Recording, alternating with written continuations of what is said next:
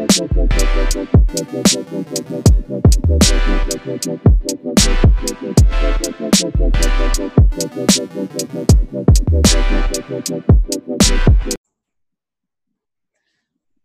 guys? Welcome to another episode of Beyond the Bench Hockey. We are your hosts. I'm Chad. Y'all know me as Sikier Schmidt. As always, I got Trev. Man, I always mess this up. What is it? Marlevis Thornton.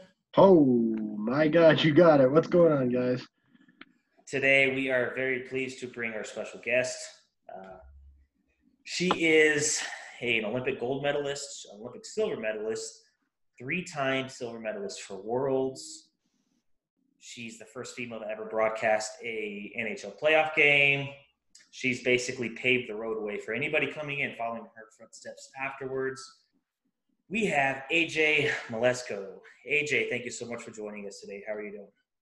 I'm good. Thanks for having me. And I appreciate the walk down memory lane and giving me some props on my resume. I'm sitting at home during this pandemic with my 4 kids and feeling pretty far away from that world. So why don't you, if you'd like to, go and give us a brief rundown of, kind of everything you're involved in right now. Well, right now, during this pause in life, it's been an interesting time for all of us, obviously, and trying to keep safe and healthy like everybody else, and also trying to keep a little touch of sanity, which actually seems to be a little tougher than I imagined. Still managing and fumbling through the school stuff, distance learning, but pre-team, when the NHL World would be doing the Islanders coverage as a host alongside Shannon Hogan, who's the host, and I'm in between as an analyst with Brendan and Butch calling the game. So that's been really fun. I live outside of Boston, so it's definitely a different thing to work for a New York-based team. When I live in Boston, I started to get a little bit of blue and orange in their closets when they come down to visit. But it's been fun, and it's been both the NBC stuff. I work in the booth as an analyst, and in between the benches, as they call it, inside the glass.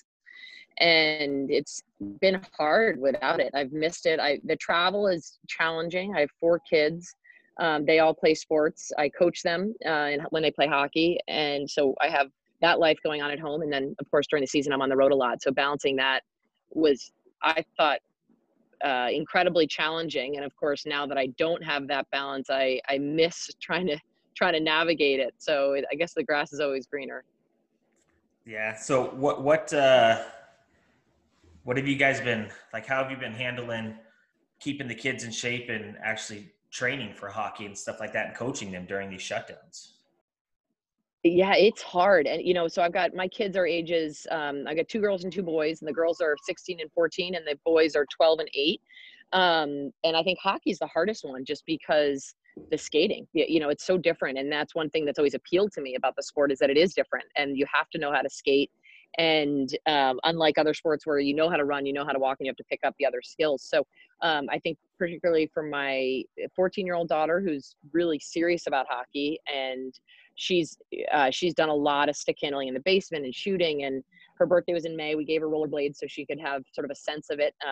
She's been working with some of her teammates and doing some virtual, like, Zoom workouts.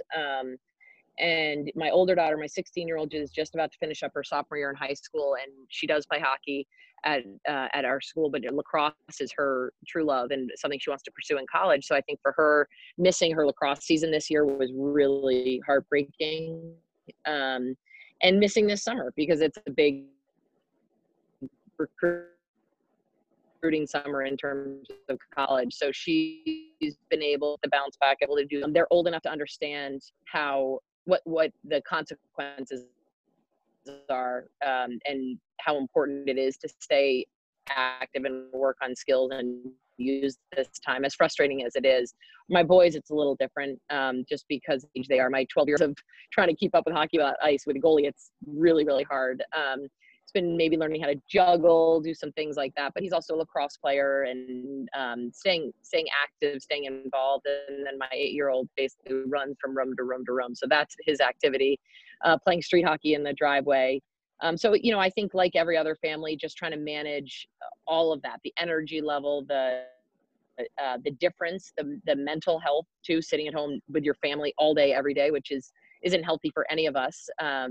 And then also, of course, the online learning, the school, the Zooms, the trying to manage that as somebody who's not qualified to be a teacher. So every day brings a different challenge, but we're muddling through. And I'm, you know, in some ways, some days it's easier than others, trying to find the silver lining that we're spending all this time together and moving forward. So we have going all the way back to the beginning. You played, was it Harvard? Yes. Okay. And then from Harvard, did you go straight to Olympics or did you play in the World Championships first? So I grew up in Connecticut and I played boys hockey throughout, was the only girl on the team through Bantams, and then went away to boarding school for 3 years, where it was the first time I played exclusively with girls. Went on to Harvard. It was actually when I was at my high school. I was a junior in high school in 1992 when I learned that the Olympics would include women's hockey for the first time. At that time, it was undecided whether it was going to be in 96 or 2000. They were in the throes of splitting it, the winter and summer games. So ultimately, they included in the 98 games as a full medal sport as opposed to a next. So at that moment, the Olympics became my goal. I had gone to, as a high school kid, I'd gone to development camps. I'd gone I was sort of the pool of USA Hockey. Had just become USA Hockey. It used to be called the A House, going back way back. And so it was something that was on my mind, playing in high school. And then I went on to play at Harvard, and it was in 95, which was my end of my freshman. What year was that? I don't know. Freshman or sophomore year. I think it was my sophomore year that I made Team USA for the first time and played at that time, the World Championships have been played in 1990, 92, and 94. And they were played every other year, but they weren't going to be played in 96. I'll try not to get into the details because of seeding for the Olympics in 98. So 97 was the first World Championships that I ever played in. I'd played in other tournaments with Team USA in 95 and 96. Played in the World Championships, but I had actually taken time off. I was supposed to graduate from Harvard in 97 and would have been perfect. It would have worked out where I then the next year gone on tour with the Olympic team.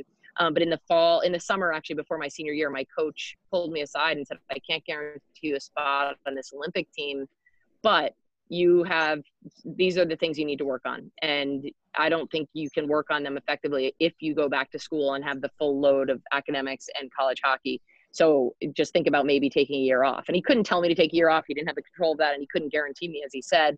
And it was actually David Quinn, who is the current head coach of the New York Rangers, who said to me, he said, if you're destined to be sitting at home in February of 98, watching this squad of Team USA compete for a gold medal at the Olympics, but you're not on the team, you're just not going to make the team, don't you want to make sure that you have no regrets? Don't you want to make sure you've left no stone unturned? And that was what ultimately sealed the deal for me, that I decided to take that year off and the week, the hockey IQ, I had the skills, but I needed strength and fitness. So I took the year off and trained by myself, which was really hard. I mean, there wasn't any structure, any sort of, it was a weird year. And it was my senior year that I missed. And so then I competed and made the Olympic team, luckily, after all that, taking those risks. And we won the gold, which was incredible. First ever Olympic gold medal awarded in women's hockey went to us. And then I went back to Harvard and I competed in 98, 99, and we won the national title that year at Harvard. So it was a pretty good 2-year run that luckily I have no regrets about. But it was an incredible journey. So yeah, you played in 98 at the Olympics, and obviously winning the first ever women's hockey gold medal in the Olympics. That's an outstanding achievement. Can you just define for us what it was like to play in that tournament and be in what was going on in your head during that run? It's crazy. It was 22 years ago, because time, goes by for all of us. Yeah. And the advances made in the sport. And I mentioned my work with NBC, with the NHL, and MSG with the Islanders. I've also been fortunate enough to work in broadcasting at the Olympics. So I worked in Torino in 06 and Vancouver in 2010, Sochi in 2014, and again in Pyeongchang when they won the gold. The U.S. won the gold in 2018. So, I've had a front row seat, if you will, to watch the developments of the game. So going back to my time, it's I haven't even really watched that final game. And I maybe with my kids I might do it, but the quality is terrible. The whole thing is just, it ages me astronomically. So I have no interest in watching it, only because in my mind it's so different. We were all rookies. So if you take any Olympic team now, you have veterans, you have leaders, you have people who have been there that sort of help the younger, newer players along. But we had a team of 20 people that had never been to the Olympics. And we had a coach who had never coached a team at the Olympics. And we caught lightning in a bottle. We found some magic, and it was an incredible team. And it was all the intangibles. I mean, Canada had an incredible team as well. And it always has come down to the two of us, the superpowers in women's hockey, US and Canada. And with one exception, in 2006, Sweden beat the US. Sweden went on to lose to Canada in the gold medal game. They got the silver. But otherwise, it's really these two superpowers. So Canada had an incredible team on the ice, skill-wise. We had an incredible team on the ice, skill-wise. And it really came down to that one game that we happened to win on that day. And I can't tell you why, and I don't know that words can describe it. We had played Canada 14 times leading up to that gold medal game. So 13 times in a pre-Olympic tour setting from September through January, and then once in the Olympics in the preliminary round. And going into the gold medal game, we each had won 7 games, and we'd each scored 34 goals against the other. So goals for, goals against, dead even. 7-7. It was so evenly matched, and we happened to pull out the win on February 17th in 1998. And I'm forever grateful. I mean, I'm not saying it's dumb luck, because we worked our tails off, and we worked mentally, physically. We came together. It was going to battle with your best friends, right? And I think that's something that I also am so fortunate that I played a team sport. I respect the individual athletes that we got to know. I have so much respect for them, because there's so much pressure on those athletes, the skiers, the speed skaters, the figure skaters. It's an incredible thing that they do mentally and physically too, but the mental strength it takes to be an individual athlete, we had each other to rely on, and we were like a well-oiled machine. So I think going to Nagano, Japan, halfway around the world, everybody had one or two, everyone had at least one member of their family there, but it was a pretty small crew cheering us on. The opening ceremonies other than winning the gold medal, the opening ceremonies are my favorite memory of it, because we walked out, I talk about our team of 20 that was so unified and so together, that suddenly we're dressed as Team USA, the same as every other athlete. And we walked out together as Team USA. And that was the first moment that I really realized that I'd realized my dream. I'm an Olympian. I'm part of Team USA. It's part of something much bigger than myself. I think that going through the Olympic Village, where all the athletes stay, you get to go into the cafeteria where athletes from all over the world are eating and wearing their country's garb. All of that stuff is incredible memories to me.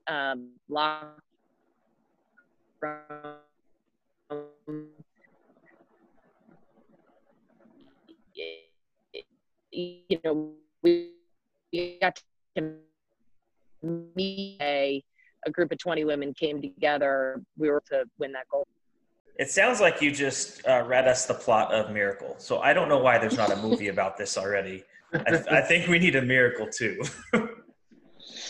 That you guys are nice to say that. That was a big, a lot of my teammates grew up watching or remembering that story. And some of us were too young to really know it. Or know it personally. Obviously we all know the story, but it is incredible. I actually have something in my house that's signed by all the members of the 1960 gold medal team, the 1980 gold medal team, and our team. And this was done before the 2018. So it was the 3 U.S. Olympic gold medal winning teams, which is pretty amazing to be a part of. That's awesome. So the 2002 Salt Lake, which I'm very familiar with because I live out here in Salt Lake. So was it the same team? It was not the same team. It was some crossover. There were, off the top of my head, I think there were 12 out of 20 competed in Salt Lake. So we did have some people that retired. And I mean, remember, 1998 was the first time women's hockey was included in the Olympics. So there were certainly people that were sort of hanging on to their time on Team USA in the hopes that they got a shot at playing at the Olympics. So we had some older players that hung up their skates after 98 and after winning a gold. It's tough to compete with that. I looked at it a different way, where once I got a taste for that, I wanted it again. And we didn't succeed. There were 20 years between U.S. gold medals, 1998 and 2018. So I in 2002, the interesting thing to me about 2002 is that we were the best team. In 1998, as I said, I think it could have gone either way. We were so evenly matched with Canada, and somehow we found the magic on that one gold medal game. In 2002, we were the heavy favorites because we had won 4 years earlier. We were on our home soil, which people also sort of forget, though, that it is also, we're so close to Canada. I mean, that arena was half Canada, half US. And, you know, I think for us, leading up to it, I talked about the preliminary games we played in 97, 98. In 01, 02, we played them 8 times. We won all 8. We went into that Olympics 8-0 against Canada. The whole season, the only loss we had was February 22nd, 2002. So by all accounts, that's a pretty successful season. But of course, we fall short of our goal. We end up with a silver medal instead of a gold medal. And in our sport, that's a really hard reality for us. That's a really hard thing to swallow. And it's hard to say we won a silver. For a long, long time, we talked about how we lost the gold. And sometimes I even think of it that way. And in our sport, of course, you have to lose a game to win a silver, and you win a game to win a bronze, right? So it's an interesting mental challenge for athletes. People will see Canada and the US after they play, and the losing team, the team that wins the silver, is crying. And there's criticism for that all the time. You know, look at you out there, you won a silver, that's so exciting. But in the moment, it is so hard as an athlete to get that close to your ultimate goal and fall short. And for us, that's what it was. We choked. I give a ton of credit to Canada. They played out of their minds. They deserved to win that game that day, but it was a really hard pill for us to swallow, to lose that year. How many times in your lifetime have you heard, well, you still won the silver, that's great? A lot. And it is it's hard to explain it.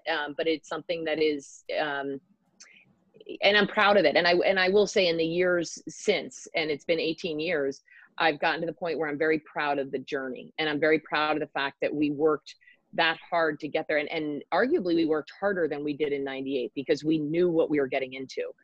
We knew what it took, and we knew the mental and the physical and all of those struggles that we had to go through. So we worked just as hard, if not harder, and fell short. And I think that I have a lot, when I talk to groups, when I talk to kids groups, whomever it may be, I talk about that a lot, about you can do everything right. I have no regrets about that season. I don't want to look back and say, oh, if only I had done more pull-ups, if only I had done this, if only I had eaten better, or, you know, whatever it is. I have no regrets. It just didn't work out for us that year. And you can do everything right, work your tail off, and you still may not succeed. And it's how you react to that. And for many of my teammates, they went on and they competed 4 years later in Torino and fell even shorter. They got massively upset by Sweden in a shootout in the semifinals and won a bronze. So, you know, I think that then they started, Team USA as a program started building it back up. But it is, you know, hearing that it's hard to explain to people. I'm proud of it, but, you know, despite all the pride, despite all the lessons learned and all the things I can say, if I could go back in time, I absolutely would change the outcome of that game and give us another gold medal. So backtracking a little bit, because I missed it, there was an award you won in college. Is that correct? Yes, Asmeyer, I assume is what you're talking about. Yeah. Now that award is given to the top player in college. started in 1998, which was the year of the Olympics. So that was the first year it was awarded to a player named Brandy Fisher, who played at University of New Hampshire. And then I won it the next year in 1990. So you were the second one to ever win it. Did I lose you guys again? Yes. That is awesome. And that's just to reiterate on that, that's just the top hockey player in the division. Is that correct? In college hockey, in the NCAA. At the time, the NCAA didn't recognize women's hockey, so it was just the top college hockey player in the country. It was started by the USA Hockey Foundation. It is compared to Hobie Baker for men's hockey. And actually, it's interesting. It's named after Patty Kazmaier, a player who played at Princeton. She was a phenomenal athlete. Played at Middlesex School in Concord, Massachusetts, which is actually the town I live in. And her father, Dick Kazmaier, won the Heisman Trophy back in 1956. He was a football player at Princeton. So it's the Heisman for football, Hobie Baker for men's hockey, and the Patty Kazmaier for women's hockey. It's sort of a cool parallel, the fact that Dick Kazmaier was such a phenomenal athlete and won the Heisman himself, and then had this prestigious award named after he had 5 daughters, and this Patty Kazmaier died of a rare blood disease when she was in her 20s. But I became actually close to Dick and Patty Kazmaier Sr., Patty Kazmaier's mother. And so it was a wonderful thing for me through this award to stay in touch with them. And Dick passed away a couple years ago, but that was a great honor.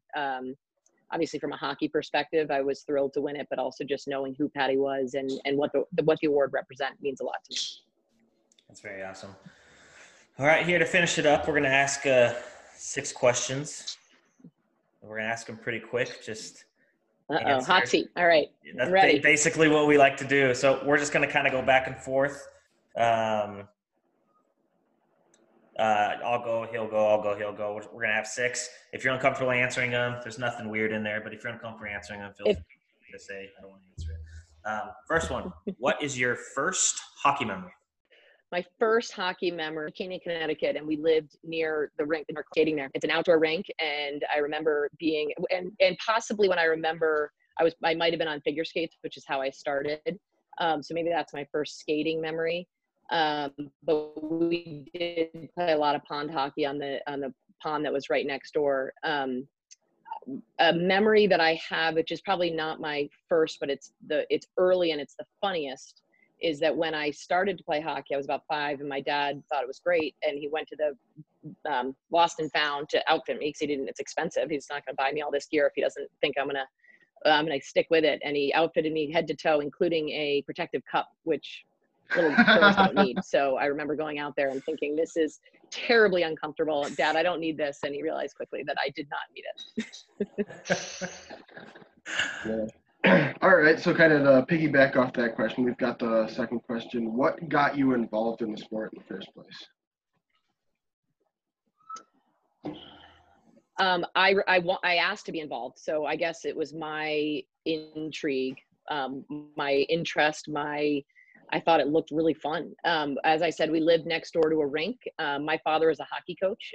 He coached the Bantams in our youth program, which Bantam is, middle school age, early high school. So he coached the big boys. And I saw it and I loved it. And I asked, and they let me. I had been a figure skater, as I said. I was little. I mean, when I say figure skater, I mean I had figure skates on my feet, and they wouldn't let me give that up because they didn't want it to be a flash in the pan. But it was really my parents' support that I wanted to play this sport that was traditionally considered a boys' sport.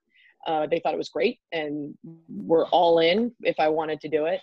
But it really, ultimately, I think it was just my interest in the sport. It looked fun. What was your favorite team growing up? I mean, we know it's probably the Islanders right now, but what was it growing up? I mean, it sort of has to be. That's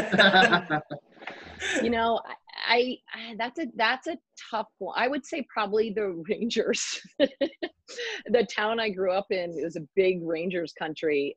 So I liked them a lot. My mom's family is from the Boston area, so I did always love the Bruins. And Bobby Orr retired before before I was even born, but I always loved, my dad's a charter fisherman, or was a charter fisherman, and Bobby Orr was a client of his. So I had the Bobby Orr story that I read. So I did always like the Bruins too, which is weird to like a New York team and a Boston team. But yeah, so I would probably say I was the most familiar with the Rangers based on where I lived and what I watched on TV and what the boys that I played with, who they wanted to be, and therefore who I wanted to be.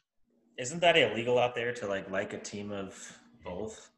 Yeah, yes. Well, it's not the Red Sox Yankees. That would be That's true. That's illegal. Would not. That's illegal. That's illegal. And I definitely was a Red Sox fan growing up, even around there, because of, as I said, my extended family was Boston, and they were massive Red Sox fans. So that one went without saying. I couldn't live in the house if I wasn't. I can at least speak on the Yankees Red Sox bit, because I'm oddly enough I'm in New York, but I'm a Sharks fan, and I get the same weird looks as you do being. I think you get the weird because, again, you chose just randomly to be a Sharks fan. Who does that? That's just... Hey, you know what I will say? The older I got and the more I got into hockey, though, the more I would sort of appreciate different teams, right? And now that I work in broadcasting, it's totally different. But I remember getting in, liking certain teams based on, through the playoffs. I really liked the grit of that team or the way they play, or, like the Blues were, even though they beat the Bruins last year in the finals, they were a fun team. I mean, I did cover them through the first 2 rounds, so I got to know them really well. But it is, I like the arbitrary. You're a fan because you're a fan. There's no reason other than you just like them. So yeah. Go Sharks. All right. So 4th question, I feel like this may be a no-brainer, but we're going to ask it anyway. What is your favorite game you've ever played in? Yeah, we should have changed that question. That's a pretty easy one. That is February 17th, 1998, and 3-1 win over Canada. One of them was an empty net goal. It was a surreal moment. I do have a lot of favorites. In the national title game at Harvard, we beat UNH 6-5 in overtime. That was a tremendous memory as well, but nothing can compare to winning an Olympic gold medal. All right, number 5, what coach or player inspired you the most throughout your whole career? That's a really hard one. I would say that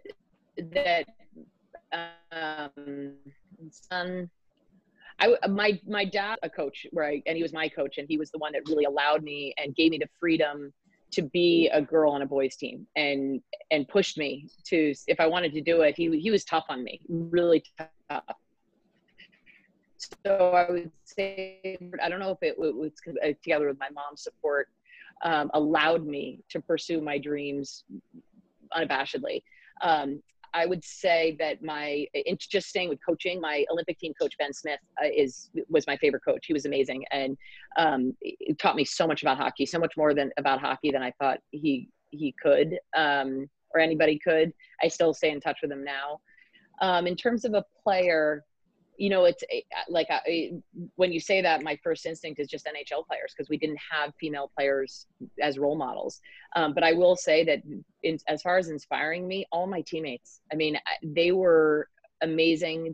I'm in awe. Even when I was playing with them, I could almost take it for granted when I was going through it. But when I take a step back, and now later in my life, having 2 daughters and 2 sons too, but looking up to different people and what they do, I find myself telling them stories about my teammates all the time, and what they did and what they endured, whether it was surgeries, physical limitations, things they had to fight through, or the mental strength it took to get where they got. And I think on an everyday basis, when we trained together, going to the weight room, that was my inspiration, is I wanted to keep up with them. And this was a team that I wanted to be a part of so badly that I worked my tail off to be a part of it. All right. And now the last question. Last episode, we had somebody break the trend, but we've had a trend of answers throughout our guests that have been exactly the same for this question. So I'm excited to see what you think of it. So the 6th question, we change up the beginning questions, but the 6th question is the same question for all our guests, because we like to get like kind of the same general census of answers, and it's literally almost been the same exact answer from everybody. So let's see. If you could change any one rule in hockey, what would it be and why? Oh, now I assume we're talking NHL, right? I mean, unfortunately, there are a lot of different rule books here. So yeah. If I could change one rule, Oh man, pressure's on if everyone gives the same answer. God,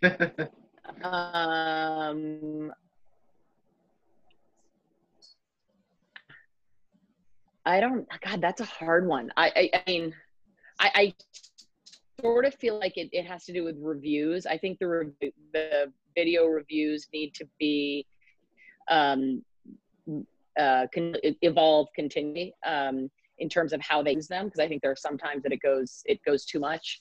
I don't know. I think my son's a goalie and he's chirping at me in the back to say goalie interference. I can hear him, but there's something about, I don't think this is going to be a popular view, but maybe make the nets bigger so there's more goals. Oh. What does everybody else say? Trapezoid. So when you said goalie, I was like, uh-oh, here it goes. Yeah. So going back. Yeah, I don't know. I mean, I think that those are that's a hard one. But go ahead.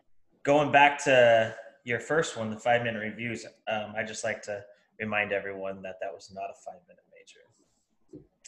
They're in the wrong. You're wrong. They're in the Stanley Cup Finals. We're not doing this. We're not.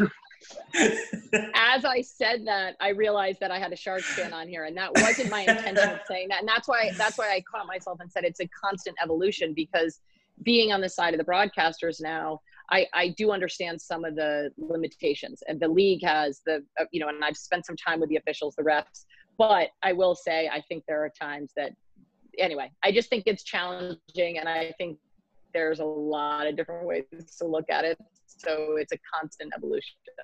Absolutely. Is that too political? No.